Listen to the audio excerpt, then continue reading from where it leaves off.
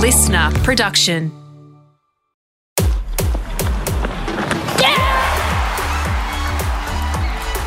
Hey, I'm sports journalist Sam Squiers. Welcome to On Her Game. Navigating life as an elite international footballer isn't easy. And when faced with her own yearning to become a mum, Katrina Gorry didn't want to choose one over the other, even if it meant embarking on that journey on her own. Minnie, as she is affectionately known, is one of Australia's top footballers with 78 caps for the Matildas. She's played in the World Cup, the Rio Olympics, Asian Cup, and was named the AFC Women's Player of the Year in 2014. She spent her career jet-setting to different competitions all over the world, including Canada, the US, Japan, Norway and Australia. There is no off-season and little time between seasons as well. Yet, in amongst this hectic schedule, Katrina has found time for something so very important, to become a mum, putting aside her Tokyo Games goal to give birth to little Harper this year. A mini Minnie who has changed this Matilda's life forever.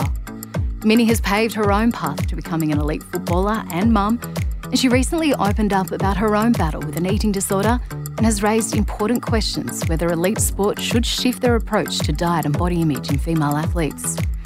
This Minnie's story begins as a little girl growing up in a big family in Queensland. Little Katrina was a bit of a menace, I think. I've got two older brothers, so they used to torment me, which I got really good at tormenting other people. So, I guess growing up in a big family, I learnt to do some naughty things and some good things. But to sum me up, probably a little menace with a whole lot of energy. Because tell me more about your family. You said it's a big family. What was life like growing up in that big family, and how big is big? Big is pretty big. So I'm a family of 5. I've got an older sister, 2 older brothers and a younger brother. And then my dad remarried and my stepmom had 3 boys, and then they had a little boy together who is one of our favourite siblings. He's got Down syndrome. So we were all grew up in a really big family and all around sports pretty much. So did I just count 9? Is that you 9 counted 9? 9 kids. Wow, okay, that is big. Yep, and pretty special. We get to spend Christmas all together because my mum and dad and stepmum and stepdad all get along. So Christmas is pretty massive now. Wow, that's awesome. I want to talk about Dylan a little bit later because he has a story. He could have a podcast of his own, I think. He could. But we'll talk about your younger brother Dylan in a moment. But can you tell me, just you mentioned your parents broke up when you were quite young. How tough was that? Yeah, it was really tough. Obviously, being so young, I didn't really understand what was going on. Us as kids, we thought we were really naughty, and that's why Dad was leaving. And so we were trying to tell Mum, well, we will be good, and then you guys can just stay together. And we thought Dad was going on a holiday, and it was really tough, especially having so many siblings and so many games to get to and things like that. So Dad used to have us every second weekend, and if we wanted to go to our friend's place that weekend, he would obviously get pretty upset, and then we would get upset. So that was really tough, but we managed really well and we had a great life. I'm really grateful for everything that my parents did for us in those times. And they just weren't happy together anymore, and now they are. And it took you a little bit to realise that, and do you remember when you realised that? Yeah, I was probably much older. It was probably only in the last few years where I kind of unpacked a few things and realised that it obviously did take a bit of a toll. My mum and dad splitting up and then not really understanding why. And I sat down with both of them and kind of told them that it was pretty hard on all of us kids, and I think we've all kind of spoken about it now. And but it's just a part of life, and I know a lot of families do go through it, but we got through it. You and then you had a big family, as we mentioned before. Is there something about life in a big family that people may not understand? Is there a quirk of living in a big family?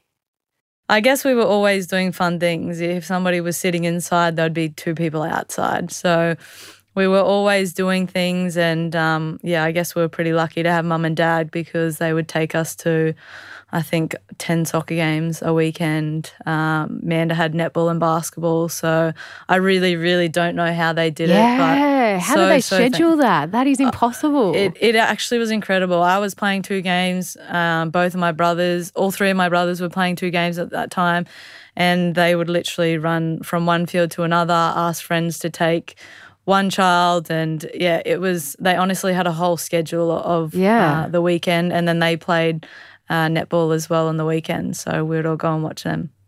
And what sports? You mentioned you had, like, obviously soccer was and football was big for you. Were there any other sports that you played growing up? Not really. Mum tried to get me into netball, and I started booting the balls away and chucked a tantrum on the court. So That's all right. That lasted one game. Because you wanted to play soccer, or you just didn't want to be there? I just wanted to be like my brothers. I just wanted to play soccer, and we had just dropped a couple of them at the soccer game, and I had to go to a netball game. So I wasn't really happy about that. And eventually got my own way, and Mum let me play soccer. So that's how it began? Yeah, that's how it began. I just followed my brothers around absolutely everywhere. Tried to play in their team, but that didn't really work out. So I eventually found my own, and it was a little right back. And you played with boys as well? What was that experience like? How do you reflect on that? It's probably the best thing that ever happened, I guess, for my strength on the ball, and just physically at that stage, the boys aren't much stronger or quicker. So at that point, they were better. So I played with them until I was about 14, until I had to stop playing with them. So I think for a lot of us in that generation, playing with the boys was the best thing we could have done at that point. We didn't really have many girls' pathways or girls' teams, so we didn't know any different. But now, obviously, the next generation, they have a lot of the pathways and girls' teams and things, but I still think they should be playing with the boys. You still think that's the case? Absolutely. Why is that? There's more teams. It's much harder, I feel like. And, they are more physical and a bit faster. So I think it grows you quicker and you develop a lot quicker as well. 14 seems a long time to be in a girls' competition. That seems like a long time till you had that opportunity. Yeah, I was playing girls and boys at that time. So I would go and play in the girls' team and then run and play in the boys' team. So I was kind of doing a bit of both. And then I got picked up by the QAS. So I ended up just being a part of that program. Wow. And that's obviously when that started to get serious, when you were 14? Yeah, I got into the QAS pretty early, and that's when all the national team players, so I was training with, 30-plus-year-olds, which was pretty daunting when you're so young and so small, and you don't really realise the pathways in football and if I even wanted to be there. I was just, playing football for fun, and I ended up there, and I would go to training and I'd be absolutely scared of, even getting the ball or being around the girls. I didn't really know how to communicate with, older people at that point. So, that was really tough for me, and I ended up kind of getting asked to leave when I was 15 years old. From the academy program? Yeah. And I should say QAS is Queensland Academy of Sport. Yeah, Queensland Academy of Sport. So it's kind of where our programs everyone was in the QAS at that time, all the national team players and pretty much the best players in Queensland. So you got asked to leave? Yeah, I just didn't have a very good attitude. I was pretty much too scared to train. I think I faked a few injuries back then too. How old were you when you got asked to leave? I was 14. So the same year that you entered the program? Yeah, I think I was only in there for maybe 6 months, maybe close to a year. And then, I think that was the best thing that ever happened to me, because it made me realise what I wanted. When something gets taken, you realise how bad you wanted it. And I sat down with my mum and I said, I think I do really want to be a football player, and I now know there's a pathway in football, so I'm going to get myself back in there. So how did you do that?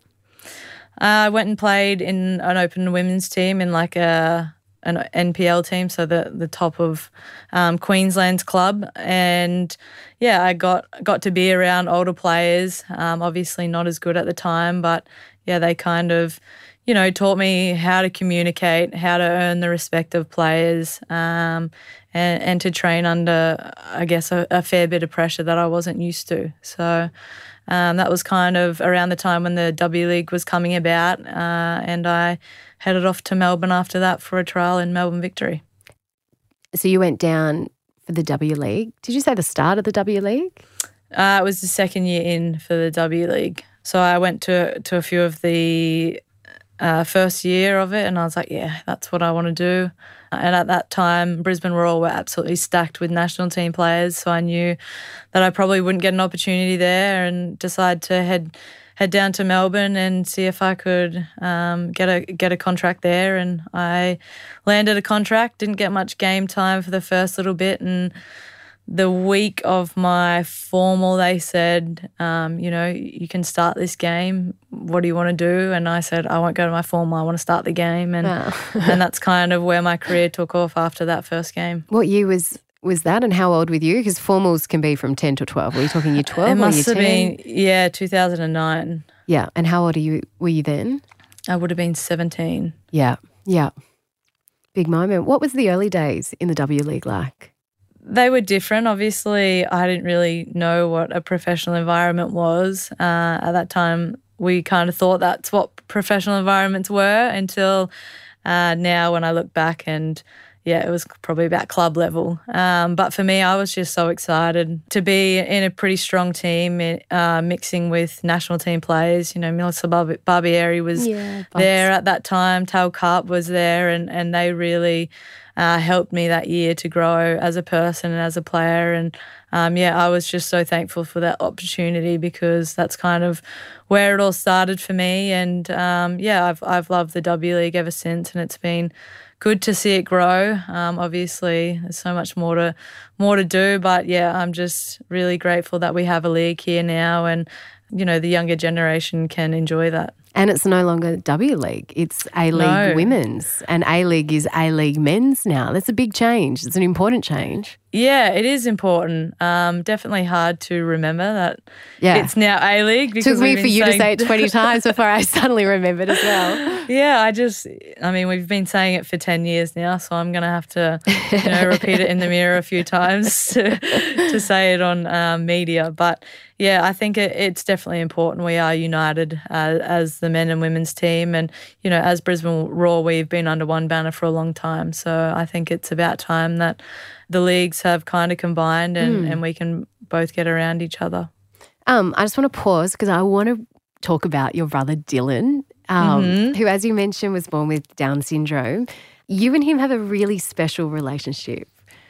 What impact has he had on your life? Massively. Obviously, I didn't know too much about Down syndrome when he was first born, but I've obviously learnt a lot now, and I know how much happiness he brings to all of our lives. I mean, I could have the worst day and I could head over to my dad's house and he would just say something hilarious or show me his muscles. And he's just the light of all of our lives, and we are really, really lucky to have him.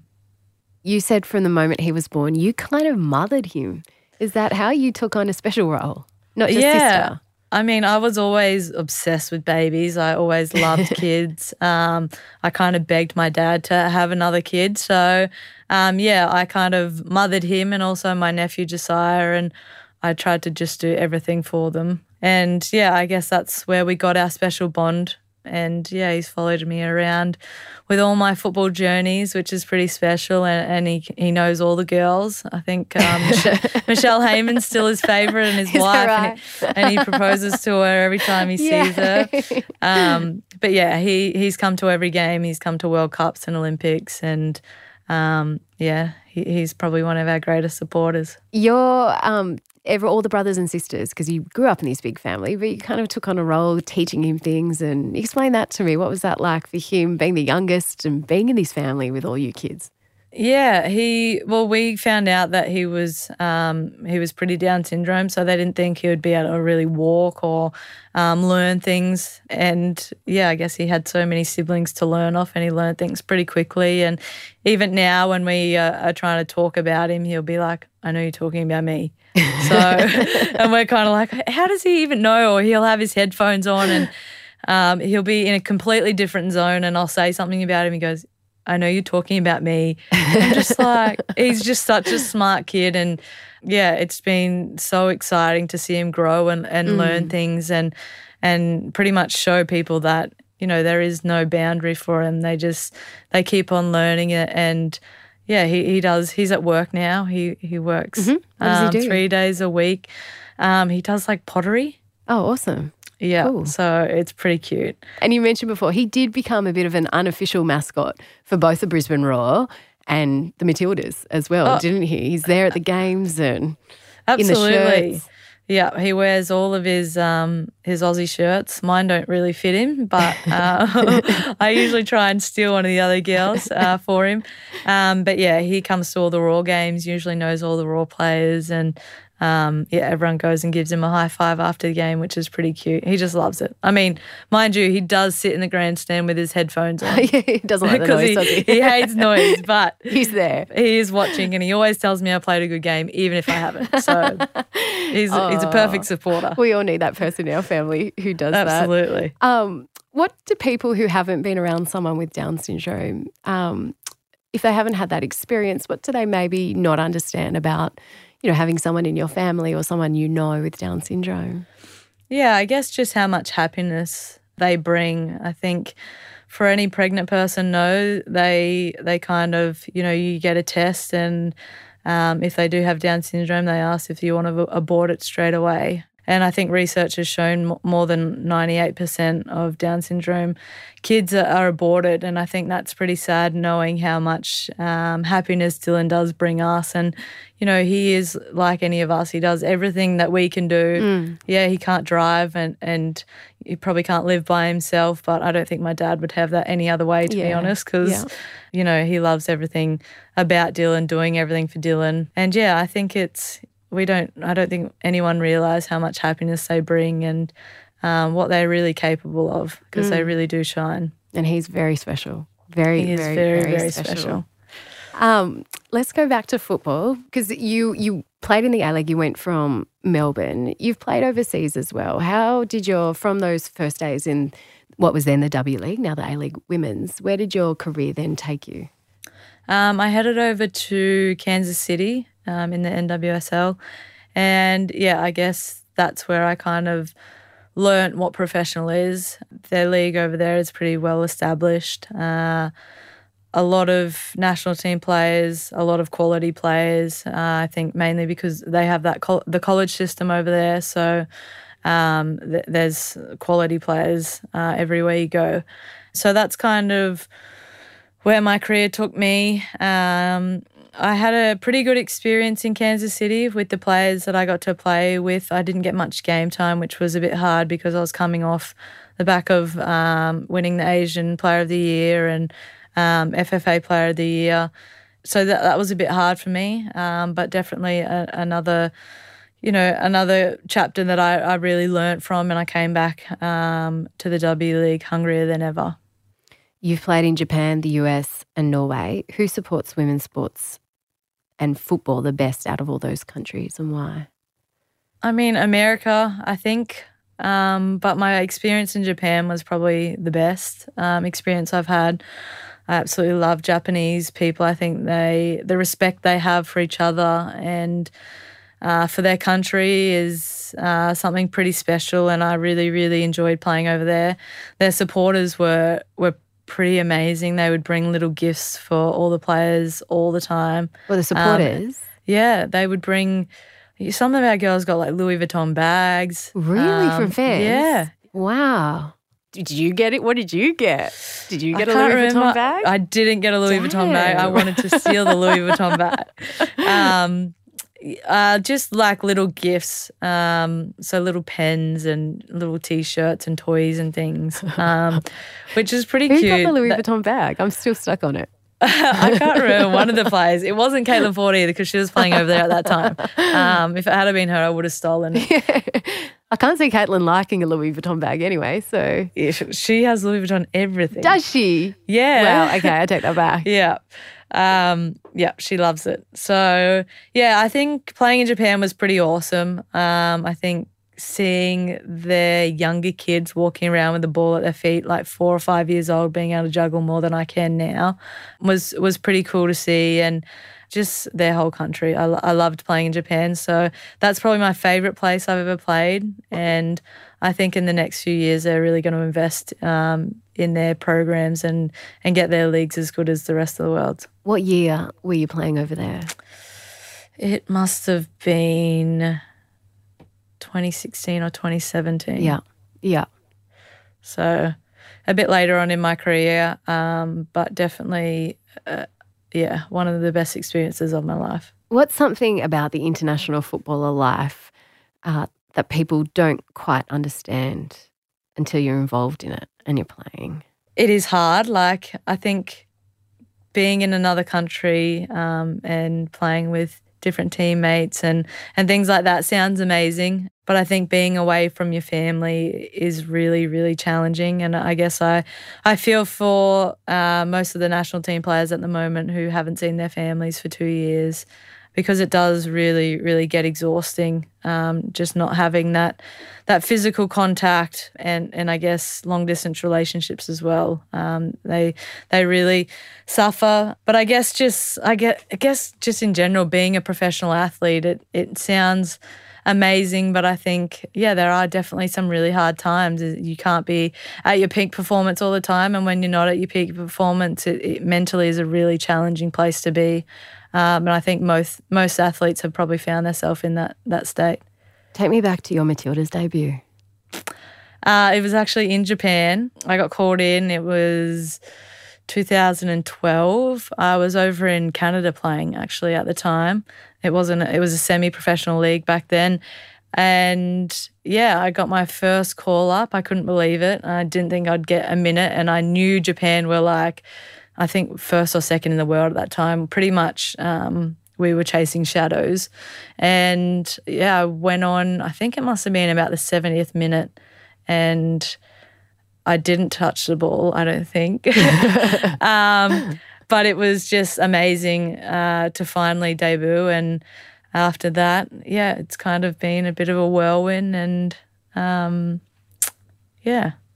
probably one of the best days of my life. 2014 was a massive year. We've already alluded to it. You talk about being playing over there in the US, in Kansas. AFC Women's Player of the Year and the FFA Player of the Year. Was that just like the peak? How amazing was that year for you? Yeah, it was really amazing, and it was really unexpected. I was just the peak is yet to come. I didn't mean to say that. Yeah, the peak is is yet to come for sure. I think in the next few years, I think maybe it'll be my peak. But don't hold me to that. Yeah. No, 2014 was a pretty amazing year. I think for the Matildas as well, as kind of when everything started happening for us, and most of us had played together for quite a long time, so we were becoming more established in Australian football, I guess. And I think I was just really enjoying football. I had no expectation on myself or any pressure, and was just really playing for the pure enjoyment. And Michelle Heyman was my roomie at the time, and that's literally what our goal was to have fun on the field and, just enjoy it. And I guess after 2014 winning those awards, I had more pressure on me and more expectation on me. And I think, I guess that gets really hard as an athlete. You can either really excel or, you can kind of go down in the dumps a little bit. I got to stay up there for a little while, which was exciting, and got to really enjoy my football for a couple of years. But got pretty exhausted to the back end. Yeah, why's that? I think just, back-to-back seasons, playing in the W League at that time. We all kind of played the chunk of the W League and then went overseas somewhere to play, and we really didn't give our body and our mind that time to kind of be rejuvenated and miss football for a couple of weeks. So, I think mentally I just got really, really fatigued and was pushing my body to crazy limits, and eventually got injured. And then mentally that puts you in a pretty hard space as well. And, I think it was just one after another. And, I was pretty fatigued at the end.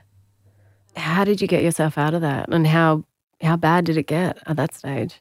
It was pretty bad. Obviously, I've spoken about my eating disorder a little bit, but I think that's kind of where it started for me mentally. I just wasn't really in a good space, and I guess I had lost control of what I felt like football and things in my life, and food was something that I felt like I could control. And yeah, I just found myself in a pretty dark place. Thought I could kind of overcome it by myself, and a year went on, and a year and a half went on, and eventually I contacted our national team psych at the time and sat down with her and had a really, really good conversation with her and tried to figure out ways to kind of get control of my life again, I guess, and football. And I think the best thing that I ever did is sat down with my family and told them what was going on and really opened up about, I guess, the demons that I was facing at that time in my life. And yeah, from then on, I kind of learnt to figure out my triggers and what brought me to that point, I guess, and how to get out of it. What were your triggers? I guess football was a massive trigger for me. They started bringing in being weighed before and after trainings. You didn't have that before? No, not. I guess as football has progressed and gotten more professional, more things have been brought into the environment, and yeah, I think looking at scales for most women is pretty hard, I think, and being in a professional environment, it gets even harder, even though we're not a weight sport. And you would hear it around the table is, oh, how much did you lose weight, and oh, I'm not going to eat this or I'm not going to eat that. And I guess it kind of, yeah, it does take a toll eventually. And yeah, I found myself in a pretty dark place for a couple of years, and I think, yeah, my football reflected that for a while, and I think that mentally fatigued me as well. And obviously that mental side of it and that mental focus of focusing on food, as you said, does that just became an obsession for you? Yeah, I think it did. And I guess then obviously, you get in your head and you're like, oh, I obviously look bigger and people are talking about me. And especially in a professional environment, you don't want people to know that you have unhealthy habits or, you're going through a hard time. You just want to put on a brave face. And I did that for far too long. And yeah, it creates a bigger hole, I think. And I just kept on getting further and further down. And I kept on saying, I'm strong enough, I can pull myself out. And I just find myself getting worse and worse and worse. And I told a few of my friends, I think, eventually, and they kind of helped. But it wasn't, I think, until I told my family and had their support, which is when things really started to change for me. It's mental torture.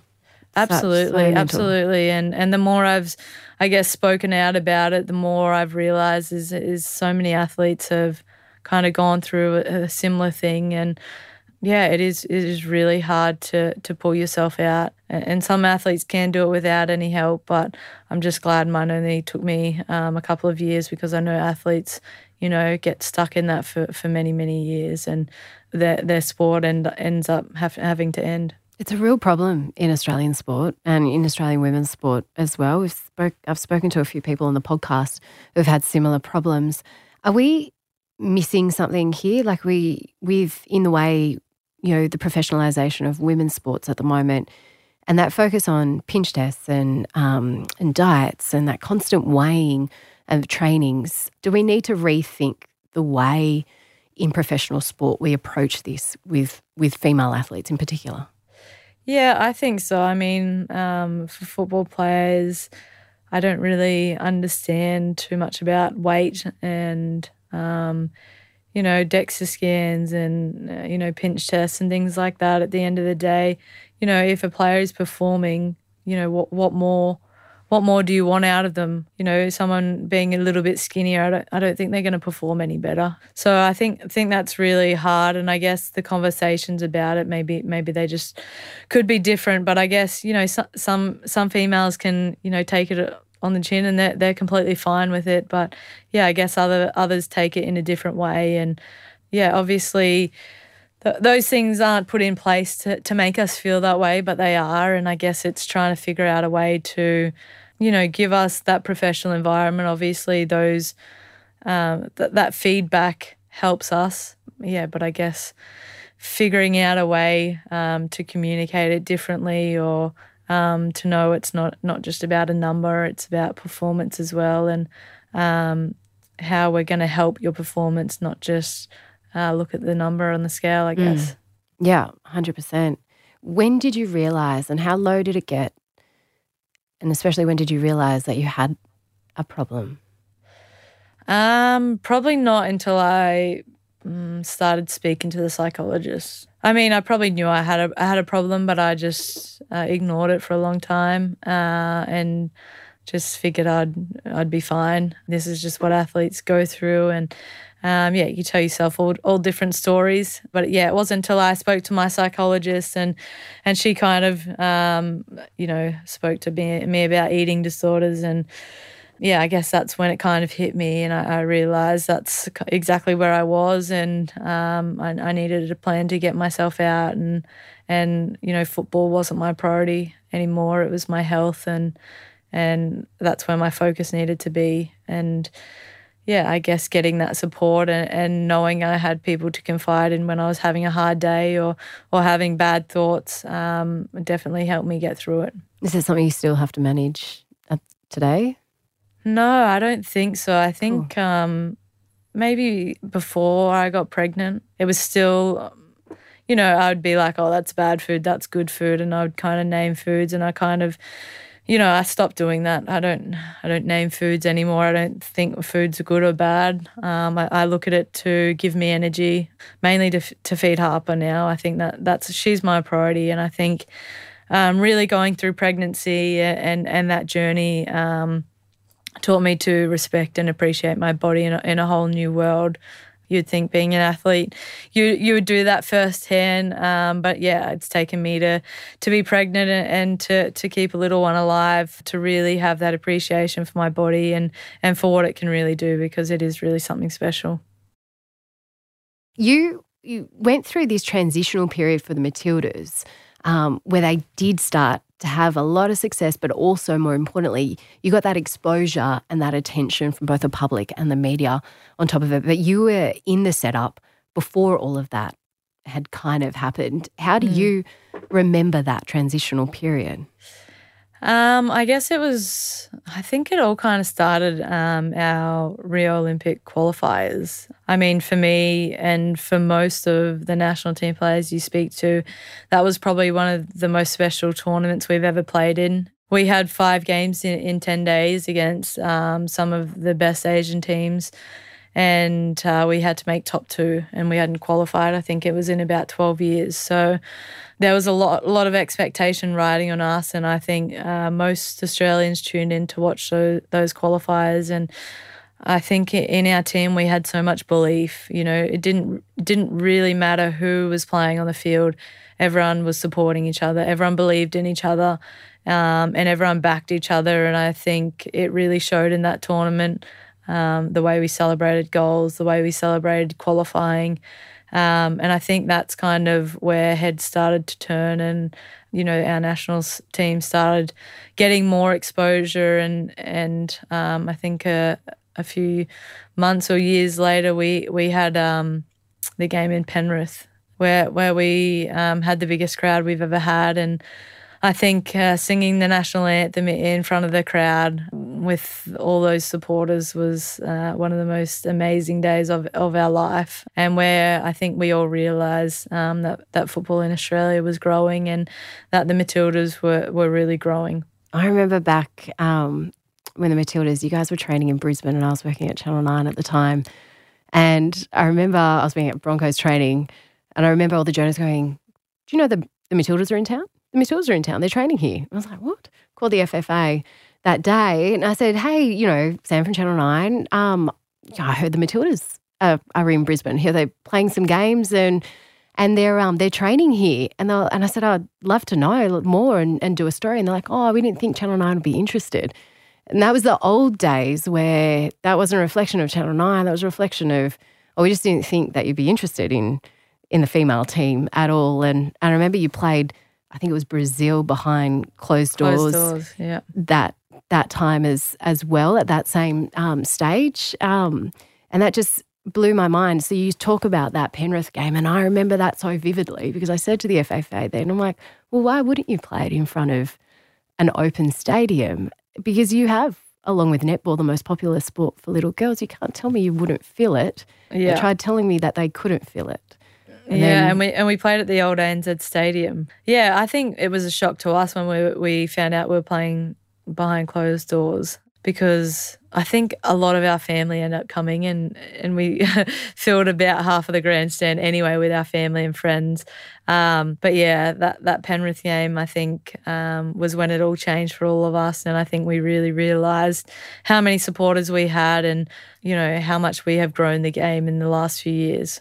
I feel like it was a Field of Dreams moment. That Penrith game was like, if you build it, they will come. If you just open the doors, they will come. But that was a big thing. How do you reflect on the early days of trying to get that support for the Matildas? Anything that you reflect on that reminds you of those, you know, they were tough times?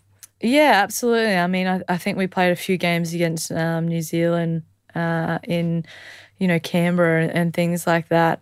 So, yeah, I think it's just so exciting for us to be a part of something so special and to see how far, you know, football in Australia has grown and how many more, you know, little girls and little boys are coming out to our games. And I think social media has been a great platform for all of that, to get that exposure and for people to feel closer to us and know more about us. And I think we got some pretty quirky personalities in our national team, which makes us more exciting, I think. And, yeah, I think, you know, we do have some of the best supporters in the world, and I think 2023 is going to be pretty incredible to have it on home soil. The World Cup on home soil. How did that interest that you had after that Penrith game and after the qualifiers, how did that feed into your success? How did that spur you on?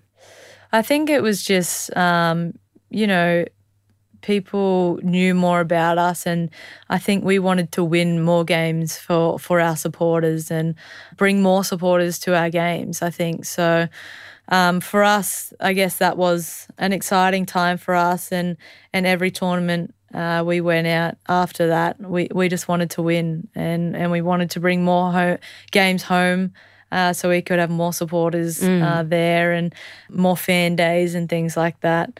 And I think after that we started to, you know, get more games, because for a long time the national team, you know, would play 5 or 6 games in a calendar year, and now I think we can get up to about 15 or more, depending on if we play tournaments and things. So I think that was amazing for us to, you know, be on people's TVs, you know, people being able to tune in on social media and being able to have, you know, fan questionnaires and things like that. A lot of us girls, we love to be a part of those things. So I think being closer to the fans was pretty special. Rio Games, how amazing was that?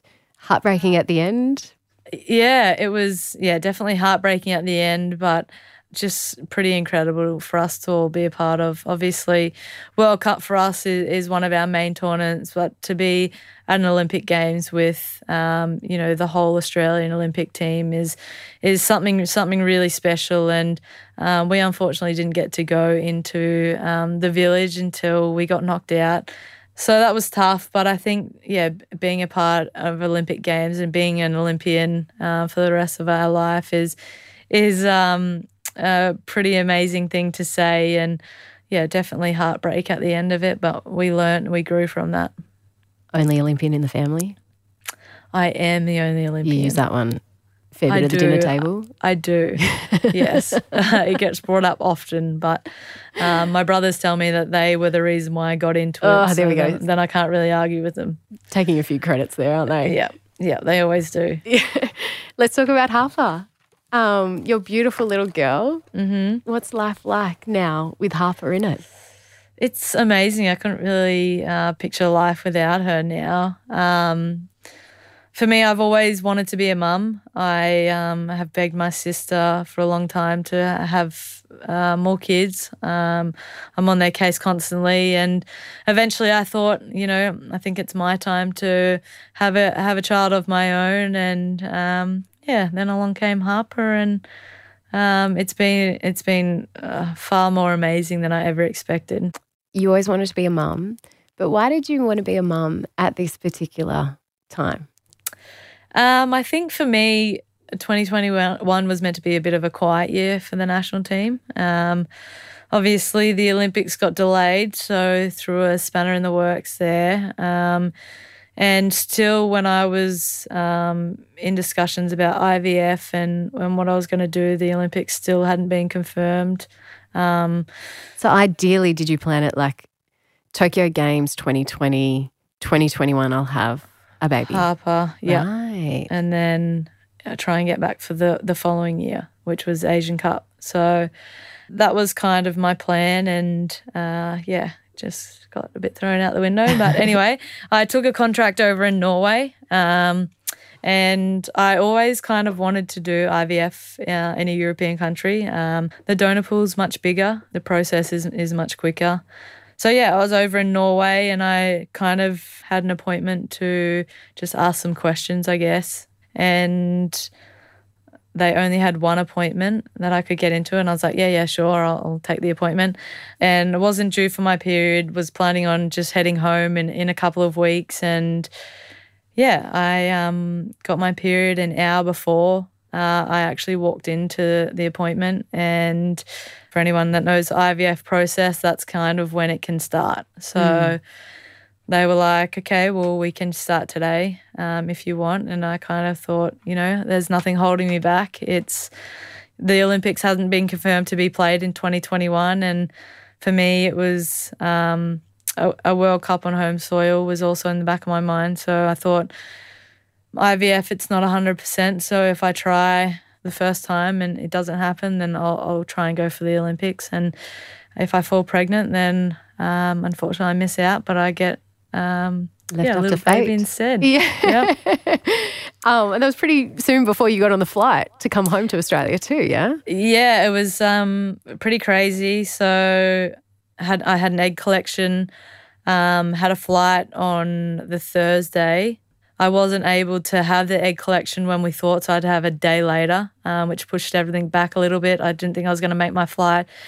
Anyway, they transferred the egg half an hour before my flight back to Brisbane. Wow, that's insane. So, so I was sitting on the flight, squeezing my legs because I was scared it was going to fall out. Obviously, that's not a thing. But, I just had my legs up in the air the whole flight. Wow. And I landed in Brisbane to do a 14-day quarantine. And that would have been a nervous 14 days quarantine. The longest days of my life. Yeah. Just sitting there wondering when I can take a pregnancy test. I bought 3 before I left Norway, and I was like, no, I'm going to wait exactly when they told me. I'm not going to take it early. Anyway, you knew what pregnant and not pregnant in Norwegian was. I did. I mean, I just followed the line. Okay. No, but then I took them early, and so I called my sister-in-law at the time. I said, you work close to where I am. Can you please bring me some more pregnancy tests? I've taken these too early. Anyway, so the first 2 came back negative. And then I took another one, and I was like, oh, it's probably going to be negative. So I just left it on the counter, and I came back an hour later and I flipped it over and I could see a really, really faint line. Yeah. And I was like, oh, no, it must be a false positive, because obviously with the trigger shots and the hormones that you're on for IVF, it can throw a false positive. So I was like, oh, no, I won't tell anyone. And then I waited another day and I took another one, and the line just got stronger and stronger. I sat on my bed, I had a big cry, and then I called my sister and said... The one that dropped off the pregnancy test? No. The other one? My older sister. So she kind of knew I was going through the IVF process. She was the only one. And so, I called her and she said, just wait until you get the blood test, you just never know. And so I was trying not to get too excited, but called all my siblings anyway to tell them. Right. And didn't tell my mum or dad, so I saved that for when I got out and saw them. Oh, lovely. Beautiful reaction? Interesting reaction.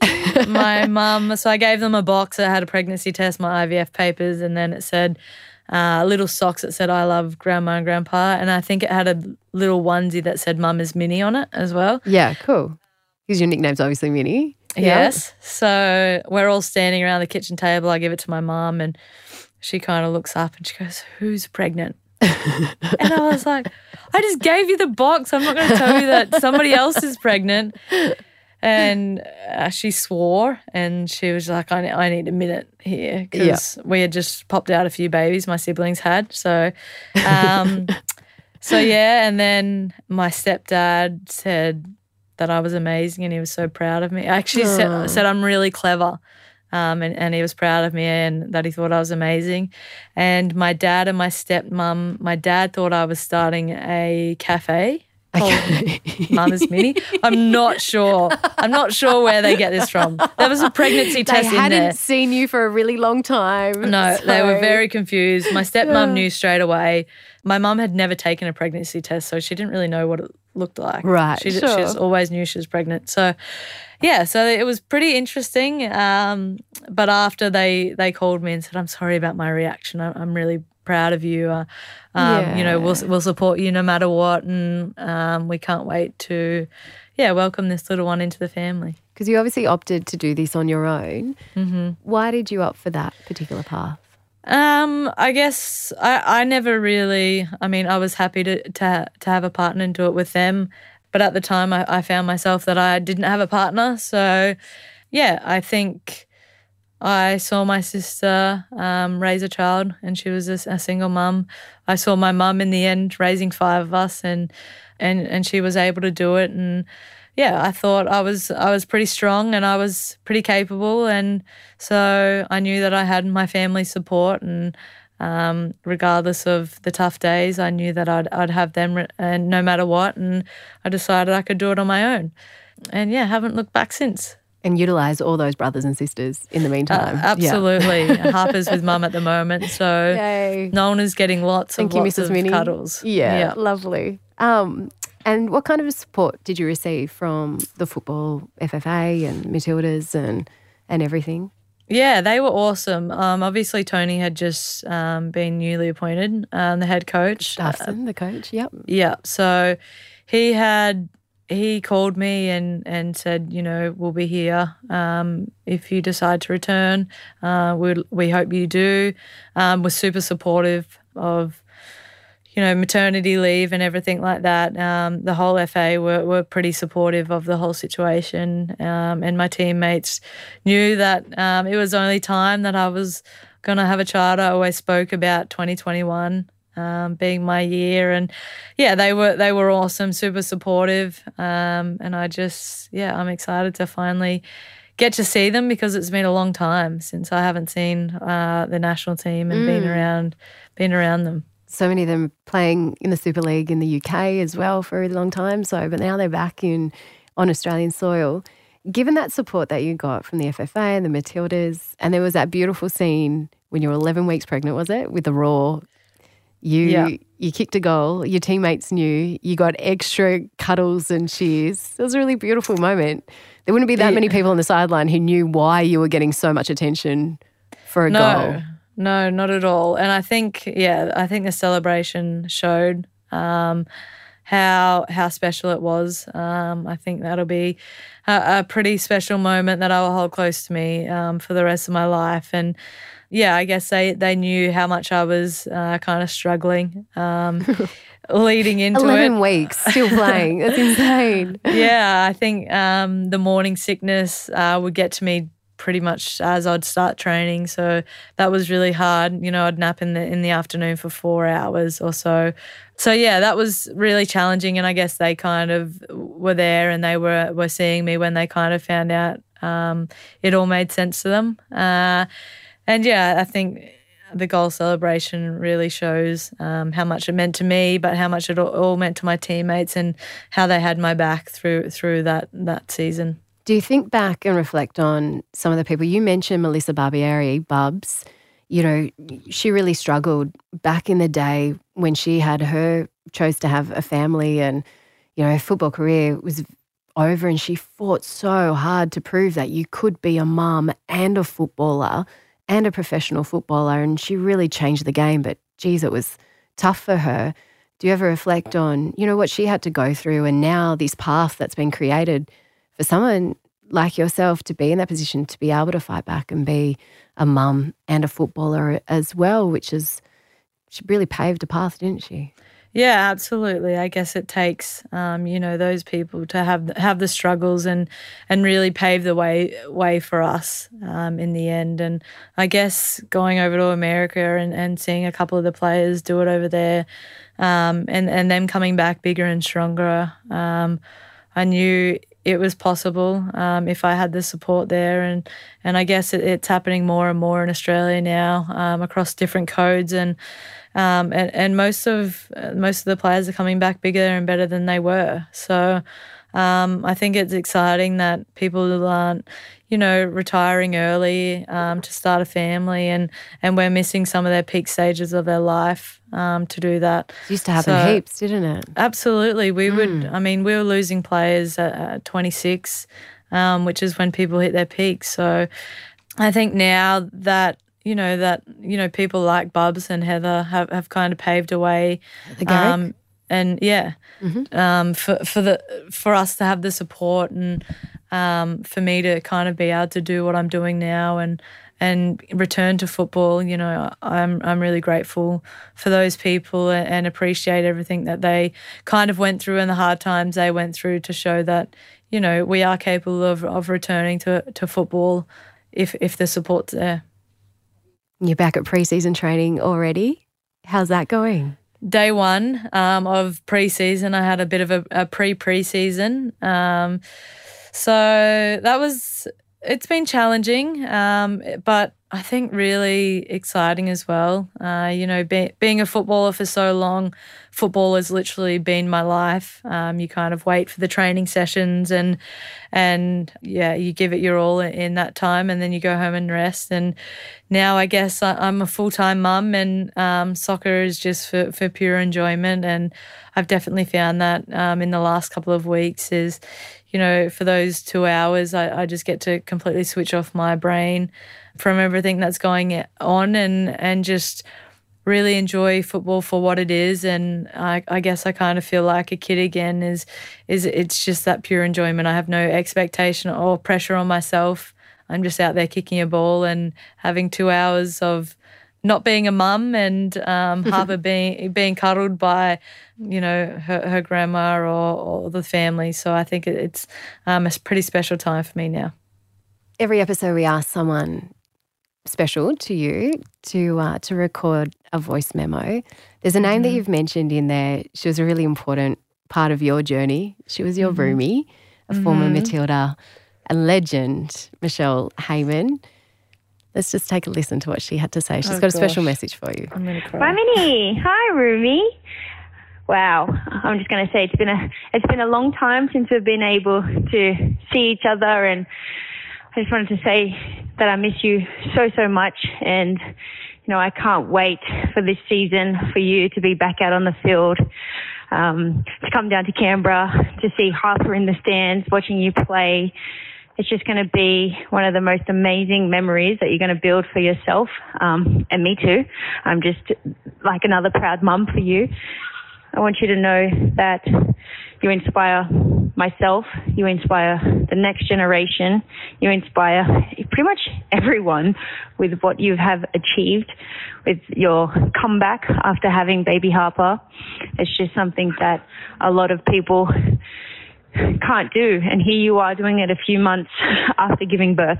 So again, I know you so personally, and I know what you're all about, and I know how strong you are and how much you can just develop within this year, and you have the best shot to get back into the Matildas and to be the player that you used to be. But I think you're going to be even better.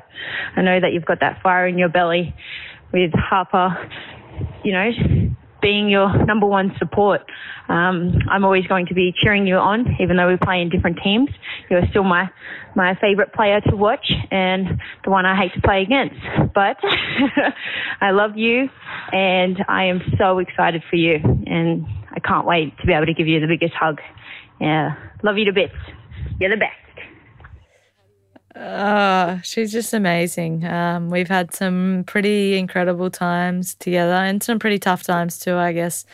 the Rio Olympics and losing some big games. But yeah, she's a person that always knows how to put a smile on my face. And for anyone that knows her, she walks around with a smile on her face no matter what. And, I'm so glad that she was able to come back, bigger and better as well. And yeah, I'm just so thankful to have someone like her to share so many memories with, and to hear how proud she is of me. I think it's, means so much to me. And yeah, I can't wait to cuddle her. I can't wait for her to meet Harper, because I probably bored her with the amount of times that I said, I want a baby. I want to have a baby. I want to have a baby now. I'm going to have it in 2021. So for it to finally be here, and like I said, she was one of the first people that I called and told, and she had tears running down her face. So yeah, she's someone really, really special to me. And if you ask my mum or my stepdad or my dad, yeah, she's a part of our family and always will be. Well, she's Dylan's wife, isn't she, really? She is Dylan's wife, so technically she is a part of the family. I love that. So, that's yeah, beautiful. she is special. Well, to finish off the podcast, we ask every guest what message they would send their 10-year-old self. And what message would you tell little 10-year-old Minnie? I guess just enjoy every moment on the football field. I guess as athletes, we never really know when our last moment is, through injury, mental health, anything like that. I think just do it for the enjoyment of it. And as hard as it is not to put too much, pressure on yourself. We start playing because we love the game. And I guess that can kind of get lost sometimes as an athlete. After doing it so often, we lose the love and joy for the game. So I guess for me it would be, take every opportunity, keep enjoying it like you do when you're 10 years old. I love that. I've loved chatting to you. I love these important messages that you've been able to send through sharing your story. And your journey continues. Thank you so much, Minnie, for coming on Her Game. No, thank you for having me. I'm glad I can share my story and hopefully, help and inspire people to, either speak out if they have, issues or problems or inspire people to do what they want to do. If that's have a baby and come back to the game that they love, then do that, because I think the next chapter of this football career of mine is going to be the most exciting yet.